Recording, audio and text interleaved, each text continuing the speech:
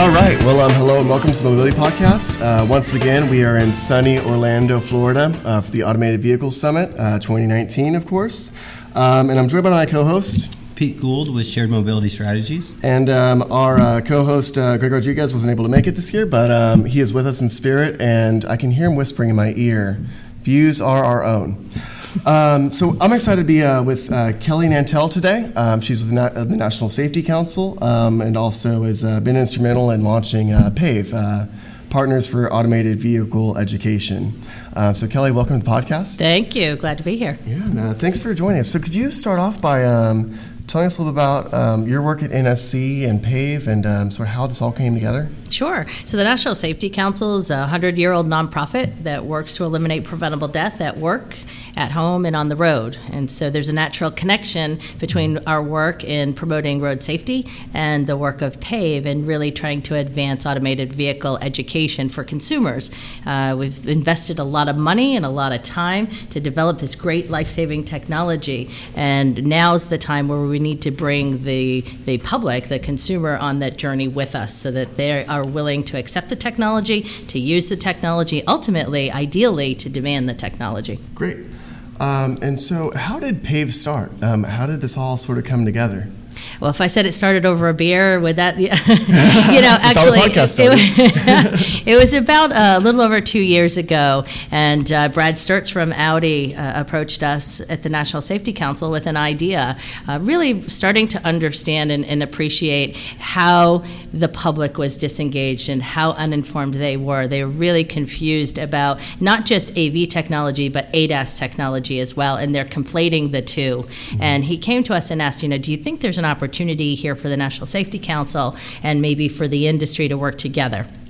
We spent a lot of time talking about what that could look like. We started having conversations with some of the pioneers in the AV space to say, is it possible? Would you all be willing to come to the table, maybe form some sort of a coalition? And really the basis of it was that we would agree upon a common set of messaging and a common way of talking about this technology so that we can demystify it for the public, but then also to help them understand, not be afraid of it, and be willing, to ride in the cars. I mean, we know AAA says 73% of Americans are too afraid to get in a self-driving car. Why? Because they don't understand it. They've never been exposed to it. And that was it's really the fear what... of the unknown. Exactly. That's how it all started. And it was really just sort of this incremental progress of talking to, folks in the industry. And about a year ago now, we had our first meeting in Washington, D.C. We had 36 people from 19 different companies, all sat around a table for a day. And we really hashed it out, sort of started to think about what would the rules be around this coalition. How can we all keep our unique identities and our unique mission points of perspective and whatnot, but still come together around this really important piece. And I'm so happy to say that a year later, PAVE is not only launched with our initial group of about 23 organizations, but we've more than doubled in size. And we're really starting to get some momentum. It's really exciting to be here at AVS and be talking about it and to get the kind of reaction we're getting here, too, which is really, really promising. Right. And I've been excited to sort of... I'm picturing Brad just rolling up to an NSC meeting with beers still. He's like, I love this idea. It's like, Brad, it's 11 a.m. It's 11 a.m., Brad. Read the room, buddy. I love that.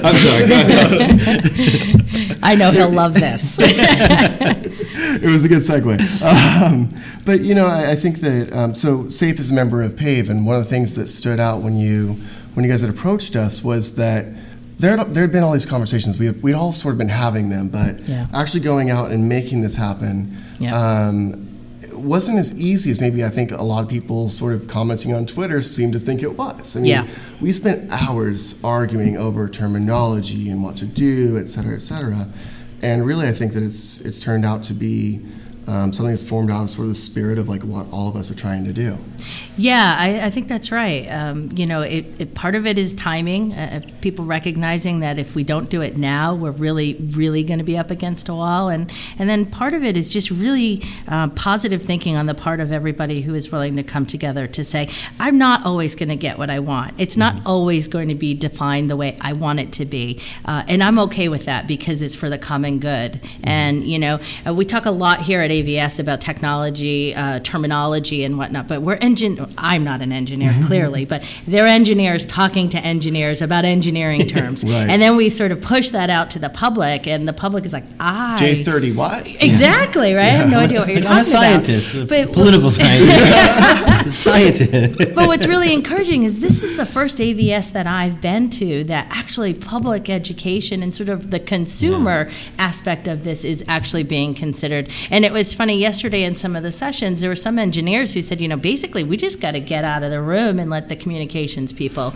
take it from here. That's a really good sign. But, you're right, it hasn't been easy to get to this point, but I think all of these companies coming together and all the players around the table are coming at it with an open mind and a willingness to compromise for the greater good. I think what was funny too is that in the initial sort of thought process, it was, well, there's this moral hazard that other companies aren't going to participate, that some of us are going to be participating and helping, but we've actually, it's been amazing to see the amount of people who have actually joined. Yeah. And you have everyone from your basic startup to the big pioneers in the AV industry, traditional OEMs, total tech companies like Intel and others. Then you've got the advocacy groups. Obviously, you guys are involved in it, the National Safety Council, we've got AAA, and we've got insurance providers. So we've got mobility organizations who are looking at it from their perspective. I think that's really what makes PAVE powerful, is the diversity of the membership. And we've often called it industry-led, but I'm not sure that's the right way to describe it. What it really is industry-wide. It's this grouping of people, all who have their own perspectives, but who care about AVs and care about how AVs are rolled out and what the benefits of them can be. And everybody has a seat at the table. Everybody has a vote. Now, did this, not only from Brad's kind of idea, but also the experience in pushing for unsuccessfully for AV Start, all of the groups that kind of, was it I wish we'd had this at the start, laying out and kind of not educating just the public, but lawmakers, and here are all of the different groups that were kind of going at it alone that came together by the end? It's a really great question, and so I would answer that two ways. One is to be really clear, PAVE is not a lobbying arm. It's purely public education. But within the education, we recognize that policymakers need to be informed as well. What policies they choose to write and implement, we're not trying to push in one direction or the other, but we want to make sure that their foundational knowledge is solid and that it's based in fact and not hyperbolic, marketing terminology. And their constituents too. If they're hearing absolutely, uninformed, absolutely. But I do think that with those pieces of legislation not making their way through, everyone was recognizing that we have got to build a better case, and that starts with consumer education, and it starts with making sure that our policymakers are well informed. And in fact, Johanna Zoom from Texas A&M this morning. Zmud, thank you. Yeah, she was talking today about the fact that the vast majority of the public, their assumptions are born out of media interviews. Well, they help drive the political process, and so if their baseline level of thinking isn't correct, then they're going to be pushing for and asking for policies that are not based on the best information that we have available. And I think that's where PAVE can be really helpful. Yeah, and I think too, with this industry, and as we saw last year in Arizona with the Uber thing, having informing and educating the public on the front end versus reaction and explaining. Trying to catch a train that's already left the station. Is trying to unlose a battle. That's right. And so it is. I do think that's fascinating angle to it. Of this is knowing what this is and what this isn't. Are almost equally. I think important. Yeah, and there are lots of other groups that are out there that are lobbying, and that's an important piece. It has, certainly the National Safety Council, we have our own perspective on some of those things, but from the education side, it's the first of its kind. It's the first time that industry, has come together and is willing to do this, and I think it's really, really important. Are there any historical examples for organizations like this that we can sort of use as a model to make sure that PAVE is effective? Yeah, it's the Airbag and Seatbelt Coalition, I think, is probably the most successful model, and we're really trying to base our early foundational principles and our development based on that, and that was in the 80s and 90s when the automotive industry, along with insurance providers and others, came together because kids were dying in the front seats of cars. The airbags were exploding, and then we had a situation in our country where we weren't buckling up. I mean, in the course of a generation, we turned that statistic completely around. So when the Airbag and Seatbelt Coalition first launched, there were only about 10% of Americans who were buckling up, and today that's 10% of Americans who don't buckle up. The reverse of that is you don't see little kids riding in the front seats of cars anymore. We've really changed the paradigm on that, and I think that's the power of a really well-formed and well-organized coalition. You had a lot of traditional automakers all coming together with a common goal in mind, which was to educate the public about airbags and about seatbelt use. And it was a sustained campaign over many, many years, had a legislative component as well, so that makes it a little bit different. And of course, it resulted in the enforcement piece. So it makes it a little bit different, but just purely from the consumer education side, I think it was an absolute model for us. And we've talked about that a lot as a coalition, is how do we take those learnings and apply them. I think a more recent example is the Road to Zero Coalition, and just thinking through the Road to Zero Coalition, which is a coalition of about 900 different organizations, all who are working towards achieving zero deaths on the roadway by 2050. It's a little bit different in that they've got, while their start was fast in building, it's been a little bit slower in sort of rolling out what its agenda it will be. But we've taken some of the learnings from there as well and really tried to pull together something in PAVE that will be unique but very, very beneficial. That's great. And so, stepping away from PAVE and AVs, the motto it says here for the NSC is eliminating preventable deaths. Yes.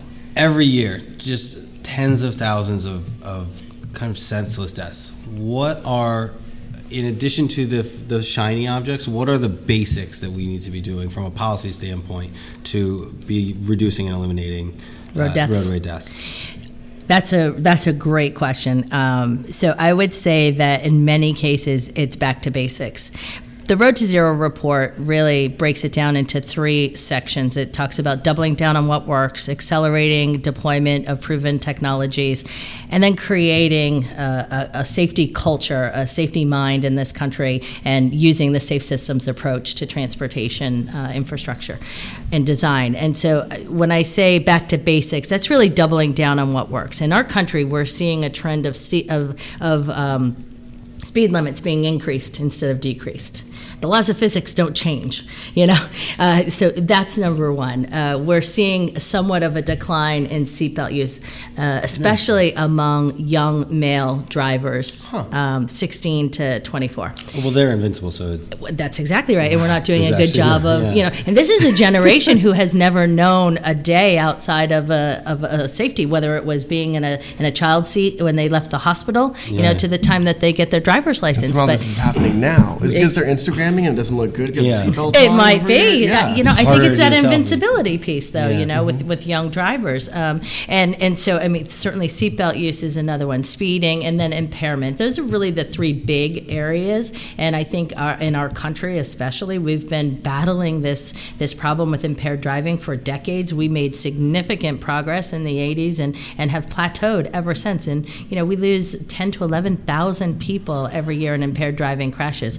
Technology is a game changer in that space, and we've got to have the will, to go after these kinds of things. We need state legislators to increase speed limits, not decrease them. I'm sorry, to decrease speed limits, not increase them. We need primary seatbelt laws, not secondary seatbelt laws. And it'd be great if we had seatbelt laws that required you to be buckled up in every seating compartment in the vehicle, not just the front seat. So those are some of the things that we know we can do by doubling down on what works. And then, that second piece around technology is really, I think, where PAVE and AVs can really come into play. It's also automated infrastructure improvement, so using technology and infrastructure, whether that's V2V, V2X, or what have you. And then also automated enforcement, which, I think can be a third rail for a lot of people, but it's because it hasn't been rolled out properly. Because they keep getting caught breaking the law. It's because I think people early on were describing it as a revenue generator, when in fact what we know is automated enforcement saves lives. We should be talking about it as a life-saving technique, not a revenue-generating maybe measure. Pumping the money back into exactly. Vision Zero. And I think that's how you fund your video. Right, and when communities can show and that, then then their citizens are more apt to welcome the technology. But it definitely saves lives. And then when we talk about safety culture, I think to your point is we have an apathy in this country where we've come to accept, somewhere in the area of 40,000 deaths every year on the roadway as the cost of being mobile. And we wouldn't tolerate that in any other mode of transportation, but we tolerate it on the roads. And so really attacking that cultural Novocaine that exists in our country, I think, is really important too. Cultural Novocaine. I really like that. Yeah, emotional Novocaine. Have we, one of the big pitches for TNCs in the early days was the potential, and we saw early results on reducing drunk driving just by having easily accessible rides, at the push of a button. Has there been any actual kind of big picture change? So it's interesting. Driving? There's not a lot of research out there, not hard research that backs that up. I mean, I think anecdotally, we would all agree that is the case. There was at the time when I was there, I remember it was probably 2015-ish, Virginia came out and said they'd seen a dramatic decline. I remember that too. And I think what we need is some research that absolutely makes that clear, so that then people can use that to really push it. It's a common sense, anecdotal. It is a common. I mean, I know myself. I live in a city now. I mean, I benefit because I live in a city, but I park my car on the weekend and I don't take it out again. Why would you? With the convenience, Or even someone who drove to the bar. I can't leave my car because I need to get back to it for work or whatever. Yeah. Having that mobility opportunity. I'm fascinated. Yeah. We would, as with a lot of the early promises of the TNCs, that's the one that I had always. I think it is a game changer when it comes to impaired driving, and I think much like a designated driver, was really that mantra of the 80s and 90s, and again, it was part of what helped us drive that number down. I think really encouraging use of shared mobility options is so critical. And I remember. So this again was probably 2015, 2016. One of the real, to me, defining moments in that cultural and the kind of approach. Obviously, drunk driving is not exactly celebrated, but when Michael Phelps got a DUI, kind of soon after he kind of came back from China with all the rings. And immediately, the social media, everyone's around is like, "You idiot! You can get an Uber. What were you? You have no excuse. There is a ride available." And it was just everyone was. Why were you not in an Uber or a Lyft? And I was hoping that is something from a cultural shift of there is no excuse anymore. Yeah. Not that there ever was. Right. But there in most places there is. But when not you have an excuse. TNCs and when you have these emerging technologies that can really make a difference, I think any excuse that you thought you could use. And I couldn't find a cat. No, there was nothing. No. You were making a decision to put everyone's life in danger. That's right. Yeah, no, that's right. And then lastly, the other one that, again, maybe this is a confirmation bias from Twitter following, but the increase in pedestrian deaths that we're seeing. Do we know, is that a vehicle design? Is that texting pedestrians, as some would allude? What's going on there, and how do we?